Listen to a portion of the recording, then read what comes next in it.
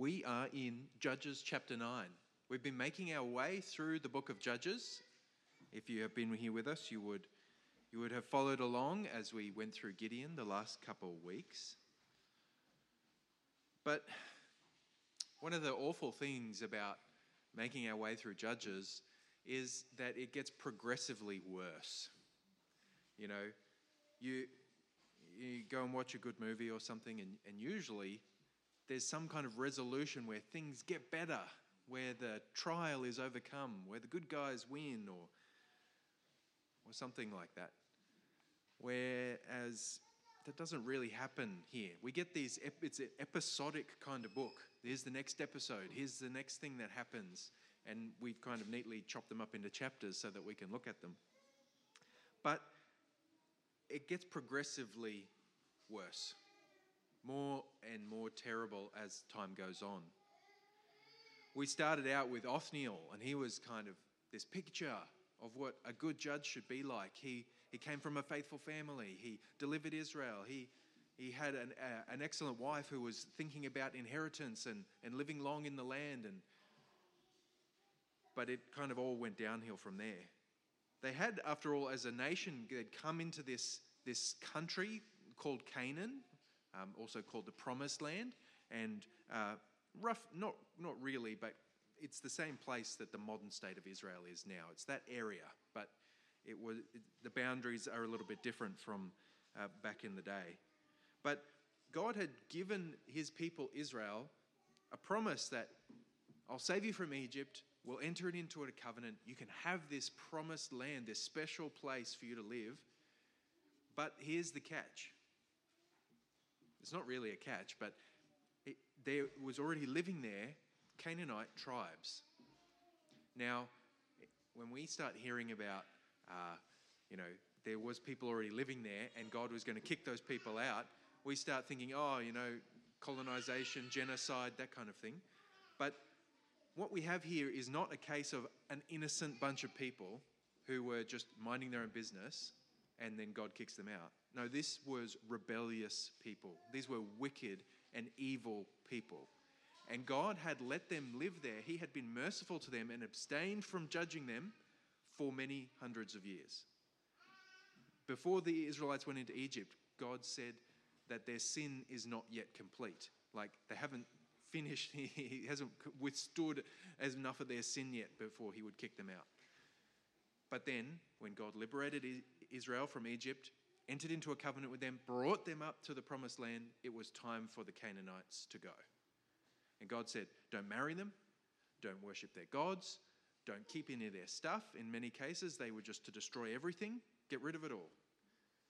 And he would go with them and lead them and settle them in a special promised land where he would live with them. And we had some great strides, great progress under Joshua. Joshua led them into the land. And they had some great campaigns where they had a lot of victory. And as Joshua died, basically the charge was, keep doing that. Keep pushing out the bad guys, keep pushing them away, keep getting rid of everything that stands against God, and keep taking your inheritance that God has given you. And that's where we came into the Judges. But things have not gone according to plan. Things have not got better. They have not remained faithful. They did start intermarrying with the other nations around them. They did start worshipping their gods. They did get mixed in with them. They kept some of their stuff that they should have destroyed.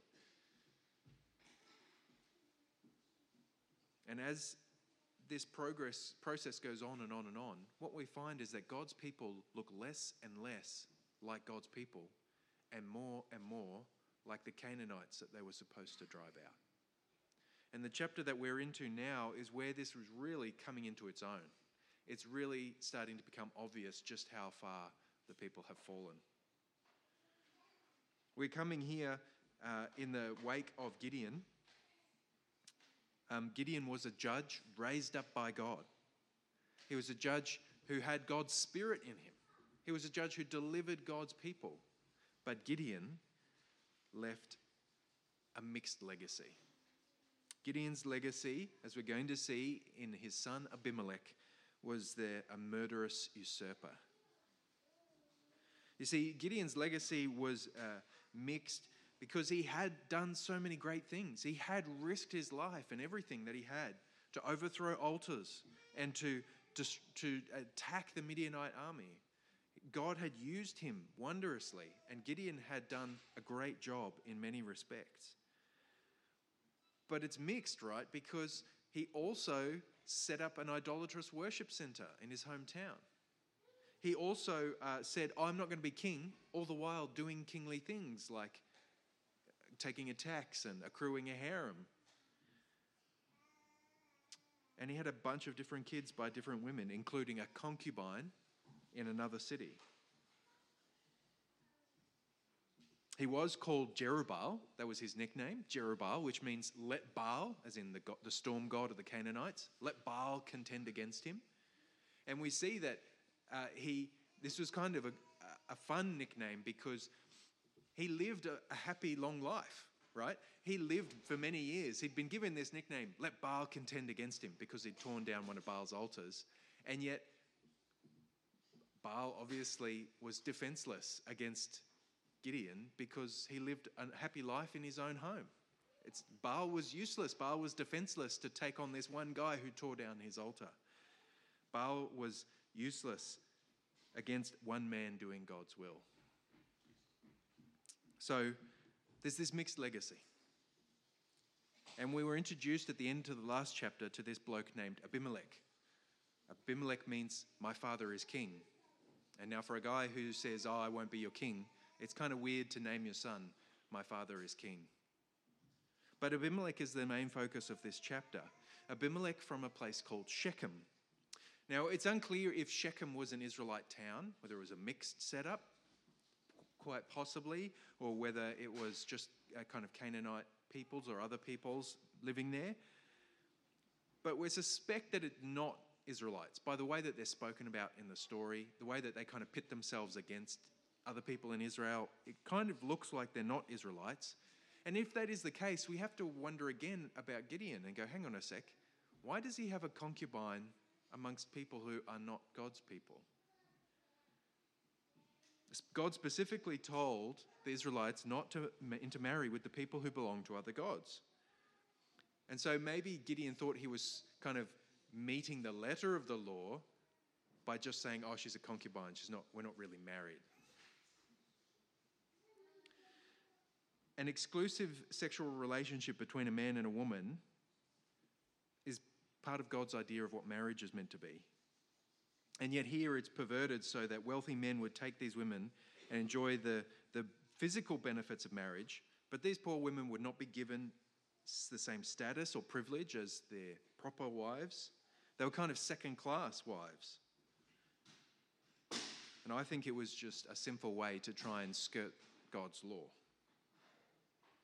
It kind of reminds me of how the Amish, they have the rules about what they can and can't do because it's too worldly, but they'll pay other people to do the worldly stuff. Well, I can't drive a car, but somebody can drive me in a car. It's kind of like getting around the letter of the rule while breaking the spirit of it. I think that's what happens with these people who would take concubines. And in particular, I think if this town, this Shechemite town, town of Shechem, was not Israelite, then I think Gideon was disobeying God's law, specifically on intermarrying. So Abimelech, the fruit of this relationship with this lady, unnamed lady in Shechem, is the focus of this chapter. But Abimelech is not a judge. Ordinarily, so far, we've kind of it's judge after judge after judge, but here we get the focus on a character who is not a judge. And what do I mean by that? The judges are those who are raised up by God to deliver Israel. Abimelech is not raised up by God, and he does not deliver Israel. And unlike other characters, most of the other characters that we've come across in Israel so far, he has no redeeming features. There's nothing about Abimelech that we can raise up and go, oh, isn't he a good example on this front? It is all bad news all the way through.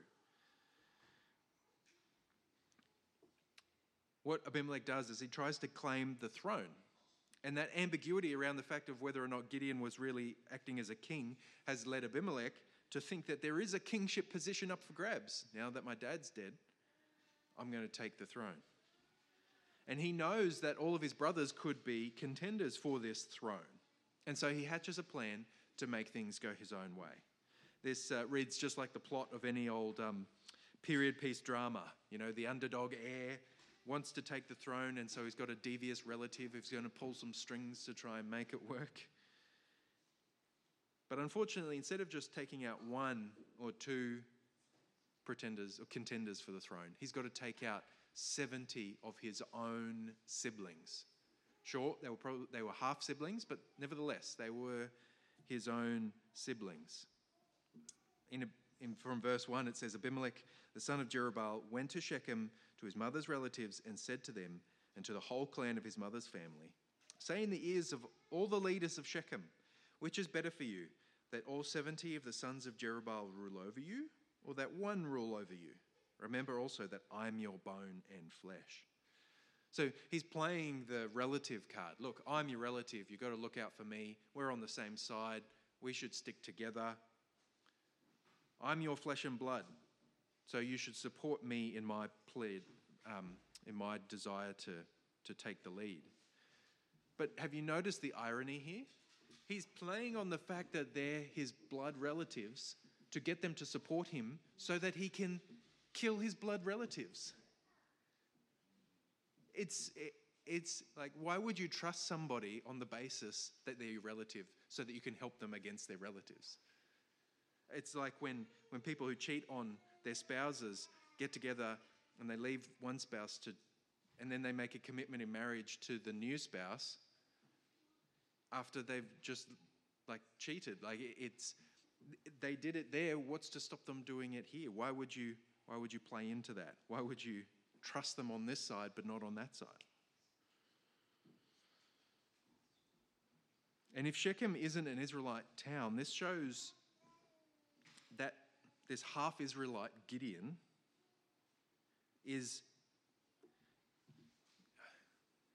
if it is an Israelite town, this shows Israelites fighting against Israelites, brother against brother.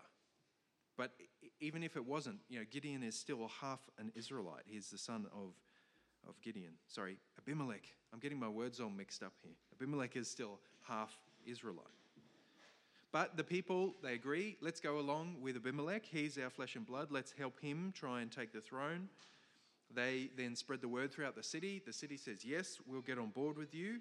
And they give him 70 pieces of silver out of the house of Baal-berith, which Abimelech hired worthless and reckless fellows who followed him.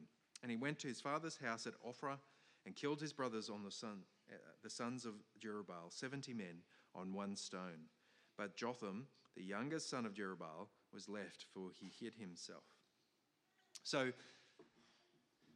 at the end of the last chapter, we were told that the Israelites had turned away to this god, Baal-berith, Lord of the Covenant, and they were mixed up with the worship of that god. Maybe they thought that their God Yahweh, whom they had entered into a covenant with, was somehow connected. Maybe they thought, it's a different name for the same God. But the scriptures make it clear that this was a different God that they were worshipping. And so this temple to this god, Baal-berith, they take some of the funds from that temple to support Abimelech's campaign. They give him a bunch of money, and then he goes and uses that to hire a bunch of thugs. What for? So he could go and kill his family. So he could go and commit fratricide. I looked it up. That is a word. Fratricide. He killed his siblings merely because of who their father was. Merely because of who they were related to. And so isn't it interesting that this town, Shechem, is the place where this happens? Because Shechem is where Joshua gave his famous speech. You know the one. Choose this day whom you will serve. As for me and my house, we will serve the Lord. And there at Shechem, they entered into a renewal. They had a covenant renewal ceremony where they repledged themselves to God and the covenant they had entered into. And here is this location where they're serving a different God of a covenant, and they're using the funds from his temple to then kill God's people.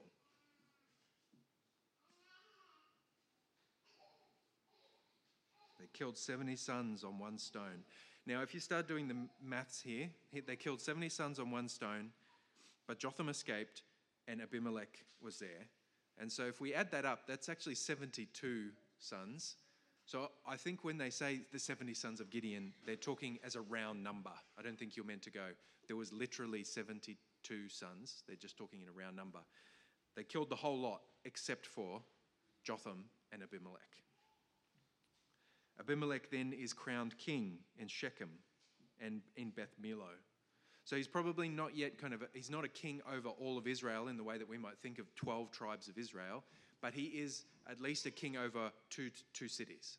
So he has some regional influence. They have made him king. So here we have a man whose loyalty to Yahweh is questionable, who has no right to the throne, but made himself a king by scheming in murder. And this leaves us hungering for a better king, a better leader, who doesn't kill innocents to gain power, who is loyal to God all the way through, and one who has the right to rule God's people. And God would give his people that king. God would give his people that king through David. Now, I know you were expecting me to say Jesus, but before we get to Jesus, we go through David. David was that king that Judges leaves us in expectation of, but even David himself leaves us in expectation of an even greater one, who is Jesus. So David would be the one who wouldn't kill innocents to gain power. David would be the one who is loyal to God all the way through. He is the one who gets the right to rule from God himself. And then Jesus, his descendant, would have all of those things as well. Jesus would be the greater and better David, the greater and better king that would leave Abimelech in the dust. In the next section, we see Jotham's parable, and we're left wondering, we're given a question, an option. Will there be curse or will there be blessing? Jotham's parable, curse or blessing. So Jotham obviously escaped. He heard that Abimelech had been made king. So he comes back and he climbs up on Mount Gerizim. When it was told to Jotham, he went and stood on the top of Mount Gerizim and cried aloud and said to them, "Listen to me, you leaders of Shechem, that God may listen to you."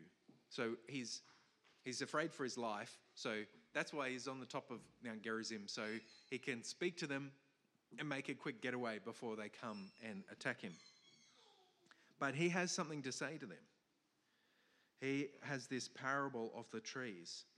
And it was a bit much to fit on some slides, so I might just read out the parable, if I can find it.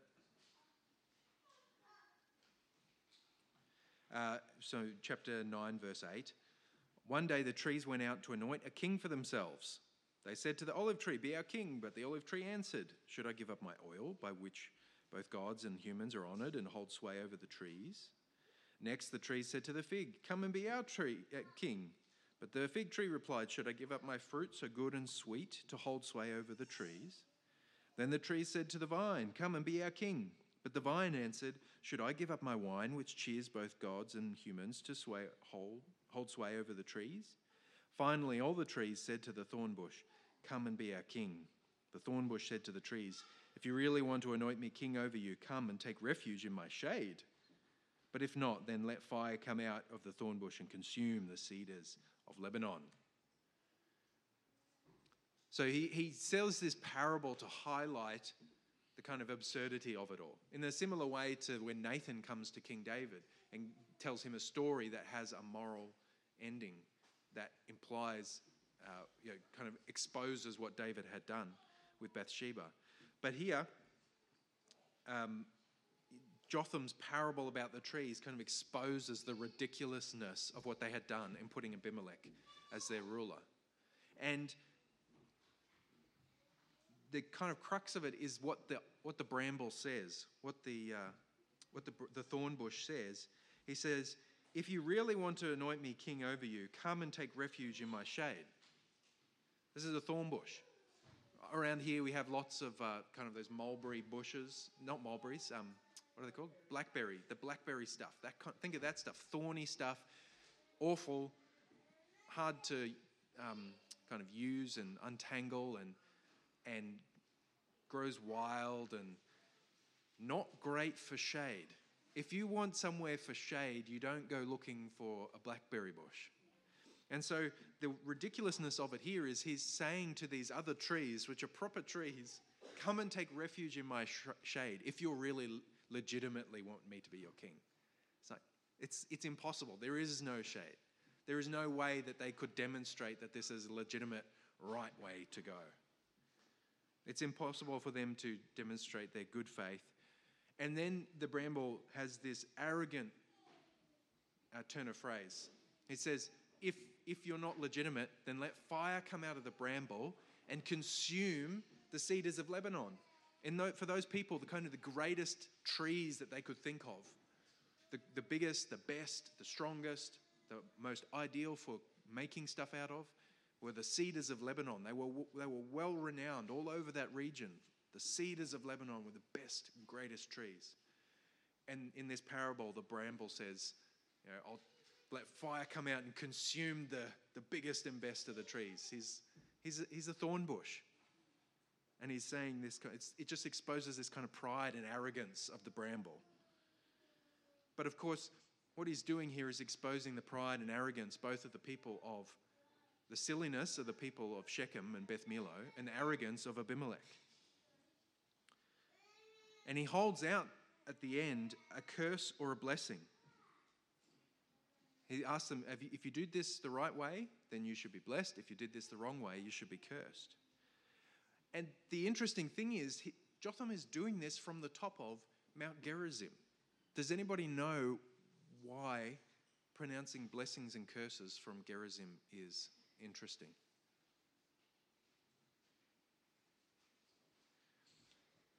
When Israel came into the promised land, they split in half and they put half the tribes on one mountain and half the tribes on Mount Gerizim, and they pronounced the blessings and the curses of the covenant.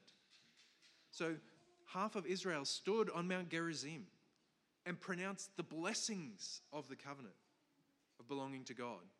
And here, many years later, is Jotham standing on Mount Gerizim pronouncing blessings and cursings. Jotham's curse, a blessing or curse, says, if you've acted in good faith and integrity with Jerubbaal and his house this day, then rejoice in Abimelech and let him also rejoice in you. But if not, let fire come out from Abimelech and devour the leaders of Shechem and Beth Millo, and let the fire come out of the leaders of Shechem and from Beth Millo and devour Abimelech.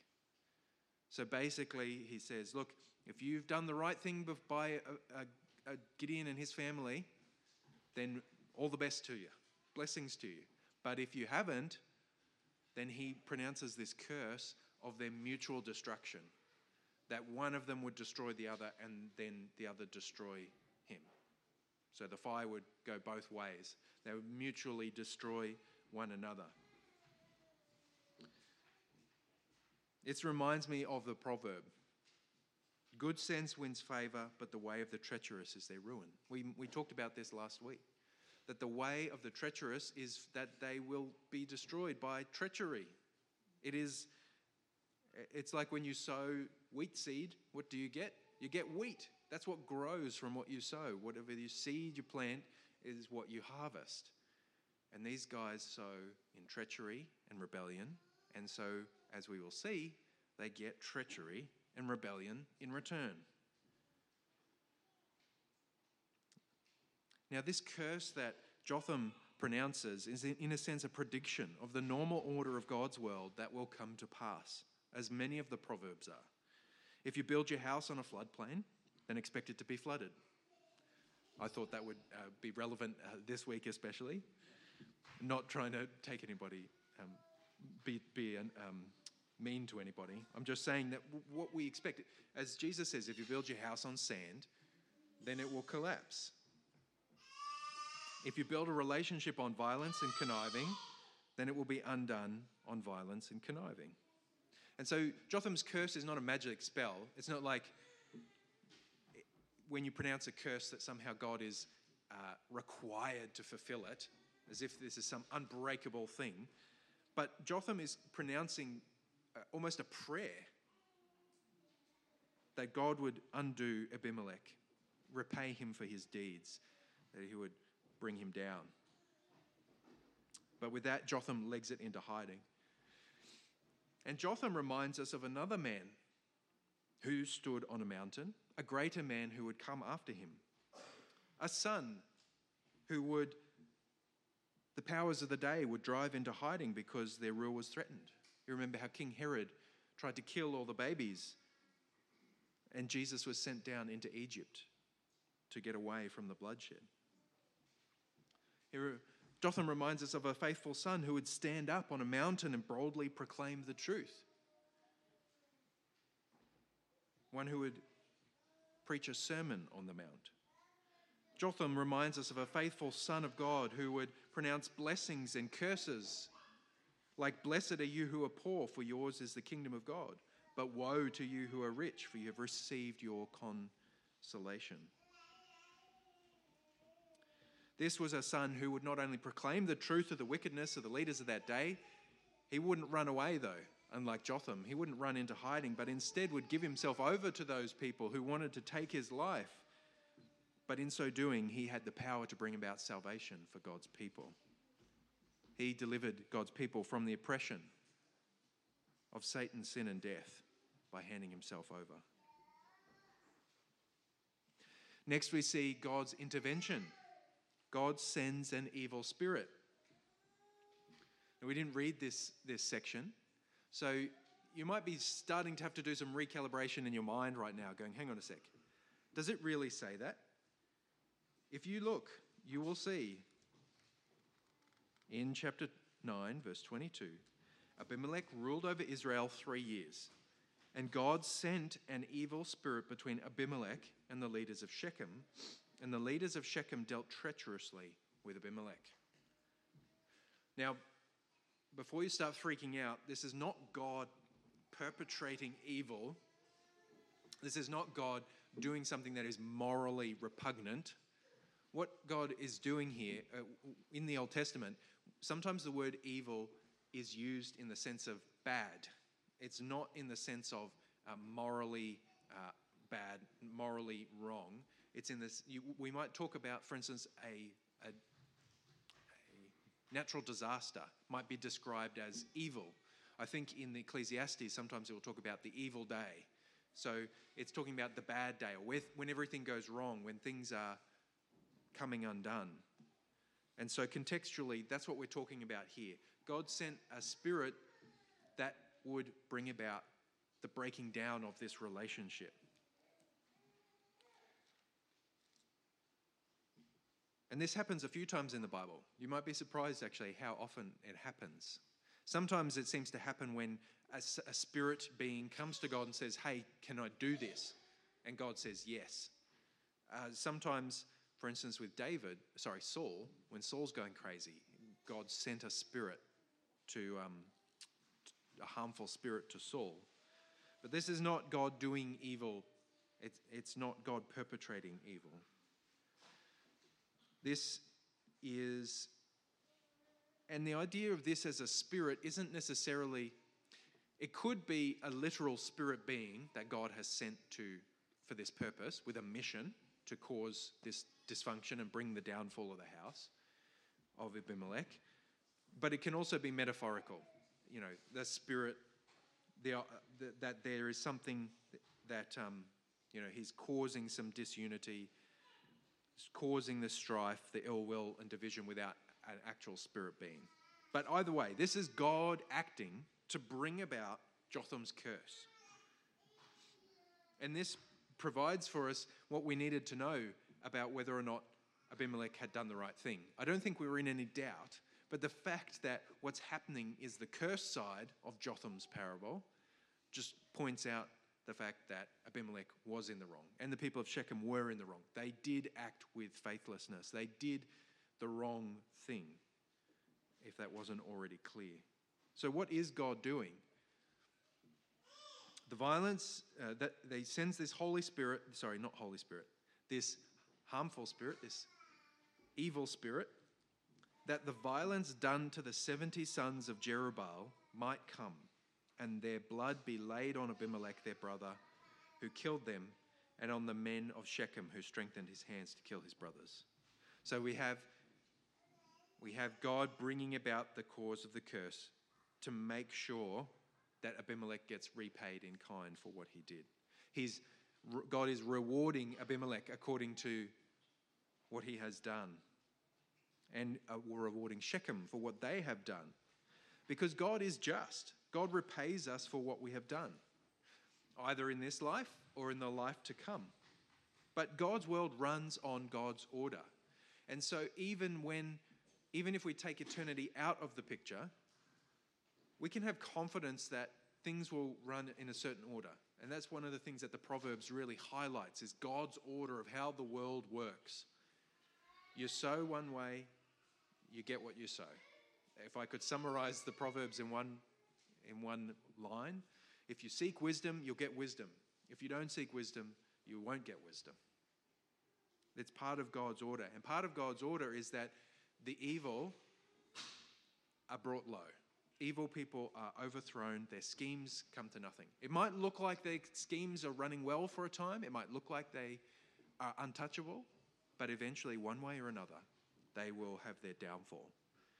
And as I said, if not in this life, definitely in the life to come. And God does this work through providence. As we're going to see in the next bit of the story as it unfolds, God, you're not seeing kind of magical things happening. You're not seeing extraordinary things happening. You're seeing regular people doing regular, ordinary human things, and God is working through that in order to achieve his purposes. And that's what happens in our lives.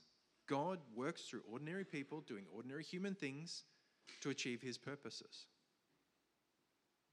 So as much as we love it when we hear about amazing, extraordinary, miraculous things happening, yes, we celebrate God, we praise him for that, but we also celebrate God and praise him for the ordinary things that he is doing through his people, through the ordinary means of grace that we celebrate together as we partake of the Lord's Supper, as we pray, as we sit under God's word, and he is working our life over months and years.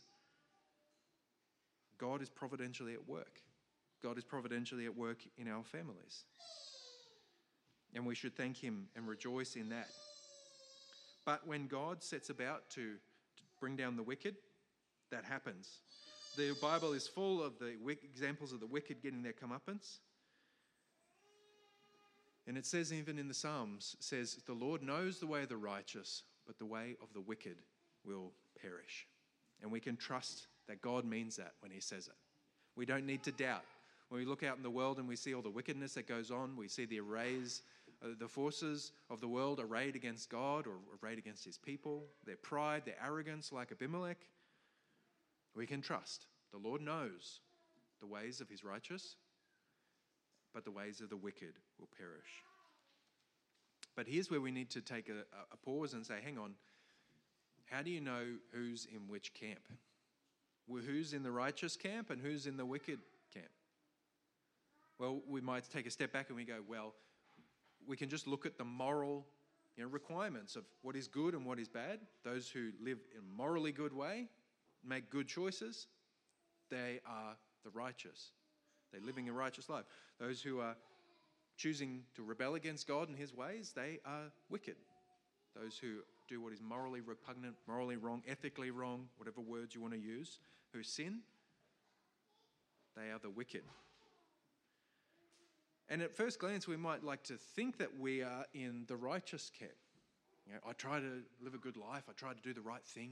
I like to give a bit of money to charities and be nice to people, smile at them at the checkout. But that's not what puts you in God's good books. God wants from you perfect righteousness.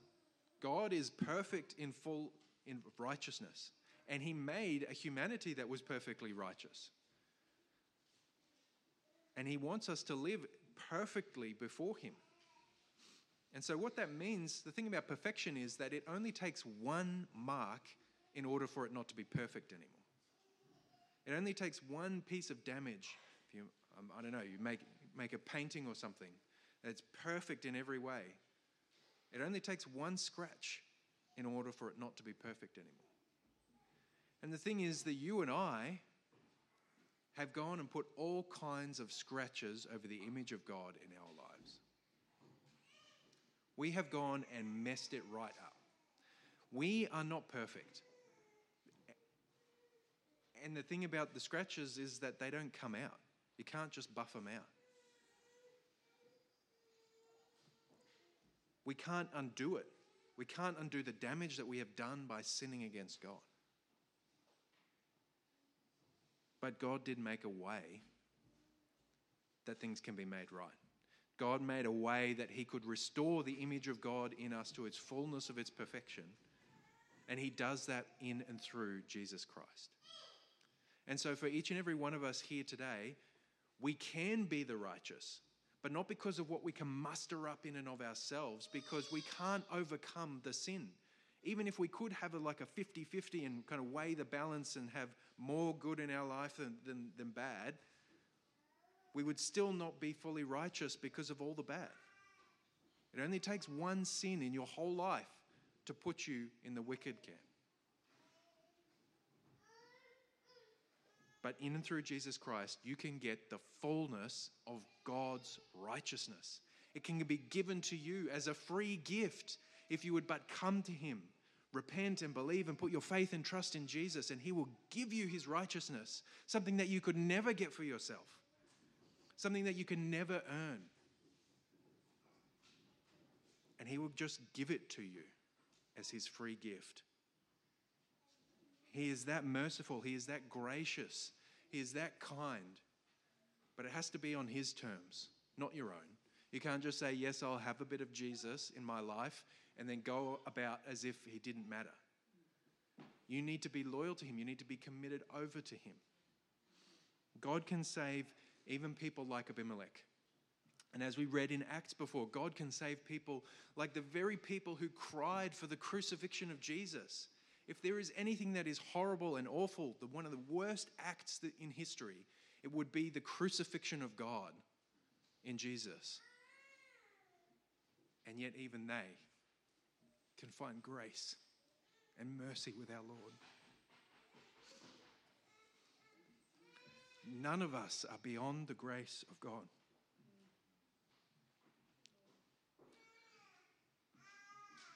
The ways of the wicked will perish. And so if you have any hope of not perishing, you need to come and find your righteousness in Jesus Christ. In our last section, we have the story of how it all works out with God's repayment of Abimelech's, if we could put it this way, what Abimelech sowed, he reaps with this shameful end. I'm just going to, it's a rather long section of a story. And so what I'm just going to do is kind of talk you through it briefly, what happens, so that you can see how it all works out. God is going to accomplish his purpose. So there's this fella named Gaal, the son of Ebed. He moved into Shechem with his relatives and the leaders of Shechem. The leaders of Shechem put their confidence in him. And they went out into the field and gathered the grapes from their vineyards and trod them, and they held a festival, and they went into the house of their God and ate and drank and reviled Abimelech. So Abimelech's been ruling as king for 3 years. They have a harvest festival, and there's this new bloke who's moved to town named Gaal and his family, and he's getting all buddy-buddy with the leaders of Shechem. They have a harvest festival, and while they're all drinking and getting drunk in their local temple, they start basically bad-mouthing Abimelech. But here's the thing. Abimelech has a mate. He has an insider in the town, and he reports to Abimelech what has happened. But the irony of the thing that's happening here is that Gaal's kind of doing the same thing that Abimelech did. He's getting all buddy-buddy with the leaders of the town. He's trying to stir them up to overthrow the leaders of the day. His downfall is going to be, their downfall is going to be by the same method that they got into this situation in the first place. So Abimelech and all the men who are with him rose up by night and set an ambush against Shechem in 4 companies. And so the story goes, Abimelech gets his insider to try and help them get the drop on them. So early one morning, Gaal's out there looking at the fields and going, oh, it looks like there's people coming down from the mountains. And Abimelech says, oh no, you're just seeing things. And then, it looks like there's people coming from that direction. And then the guy says, now are you glad that you basically reviled Abimelech? And so then Abimelech's forces all attacked. And they killed everybody they could.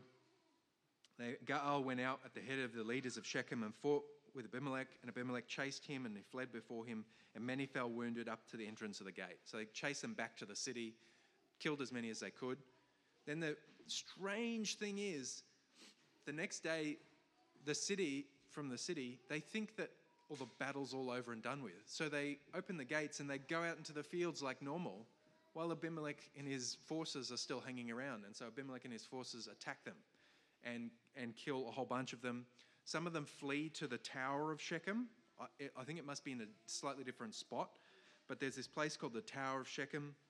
They fled.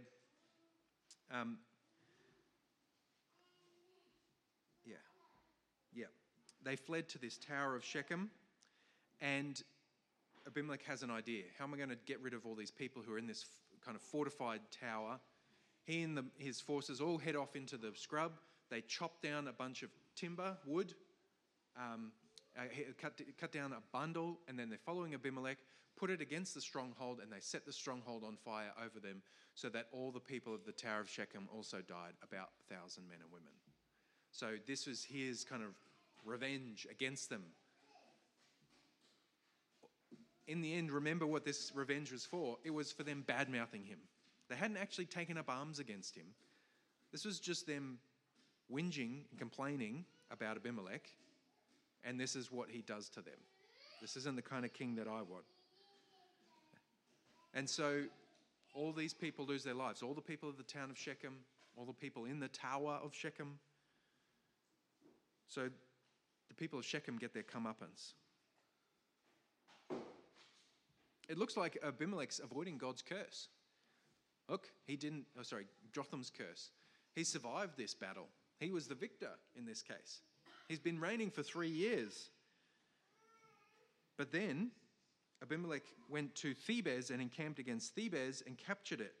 But there was a strong tower within the city. Hang on, I just read this bit, didn't I? No, this is a different city with a different stronghold in it. And all the men and women, all the leaders of the city fled into it and shut themselves in. And they went up to the roof of the tower. And Abimelech came to the tower and fought against it and drew near the door to tower to what? Burn it with fire. So he's like, this worked before. I'm going to do it again. But this would be his downfall. As he rushes up to try and do the same tactic again, destroy the tower, a certain woman threw an upper millstone on Abimelech's head and crushed his skull. Then he called quickly to the young man, his armor-bearer, and said to him, draw your sword and kill me, lest they say of me, a woman killed him. And this young man thrust him through, and he died. Now, it's like, again, this is on a technicality. You want to say you weren't killed by a woman? Well, technically, you were run through by your armor-bearer, but everybody knows that he was killed by a lady dropping a stone on his head. And so this is a shameful death for him. This is a shameful, not because there's something inherently shameful about a woman doing this, but because he is a warrior and he's a man. And this shouldn't be controversial to say, but men are stronger than women on average by a third by some measurements. And so here is this mighty warrior king killed by a nobody, literally who's not named. He's killed by a nobody who's a lady who's going to be much weaker than him, who drops a stone on his head. That's why this is a shameful death for him. So this kind of nobody from Shechem is killed by who has this prideful rise, this arrogant rise, is then destroyed. And all of this is God's work. Yes, this lady probably had it in her own mind, or somebody else gave her the idea of picking up that stone and dropping it. But God was working even through those circumstances to bring about his plan of somebody picking up a stone and dropping it on somebody's head. His pride was his downfall, And he died there, not like Jerubbaal, as a man who Baal couldn't contend against. Jerubbaal, the one who worked, who did God's will, the god Baal couldn't contend against him, couldn't take him out because he was on God's side. Abimelech, taken out by a lady dropping a stone on his head. And so God delivered on his plan. Thus God returned all the evil of Abimelech, on which he had committed against his father in killing his 70 brothers, and God also made all the evil of the men of Shechem return on their heads, and upon them came the curse of Jotham, the son of Jerubbaal. So God comes through and delivers. They get their comeuppance. Justice wins, we think. And we love it when we see the bad guys lose and the good guys win, where there is justice and fairness.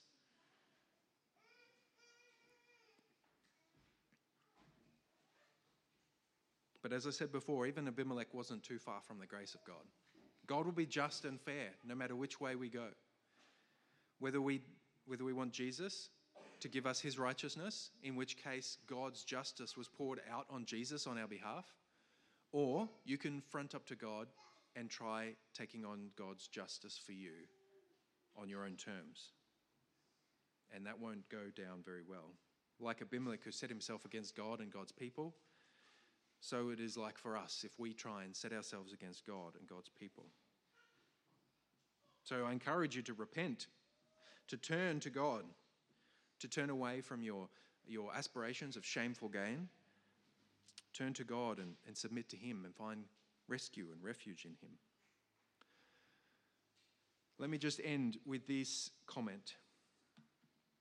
Abimelech leaves us hungering for a good king, a king who has rightful claim to the throne, one who uses his power and strength to protect people, one who also suffered a shameful death, but his shameful death was not to expose the problems with him. His shameful death was deliberately subversive in order to bring victory. His self-sacrificial death was for the deliverance of God's people. That's the kind of king that we want. And that's the kind of king that we presently have reigning at the right hand of the Father. Let's thank him. Heavenly Father, we thank you that Jesus is ruling and reigning right now as our king, the rightful king, the king who brings life, the king who protects his people, the king who is trustworthy. We thank you, Lord, for King Jesus, who is ruling and reigning presently. We thank you, Lord, for the grace that you hold out to us.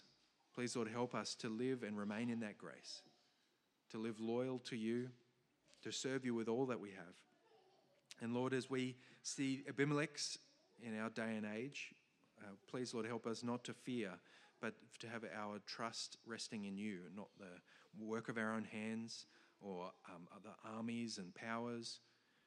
But Lord, please keep our trust in you at all times.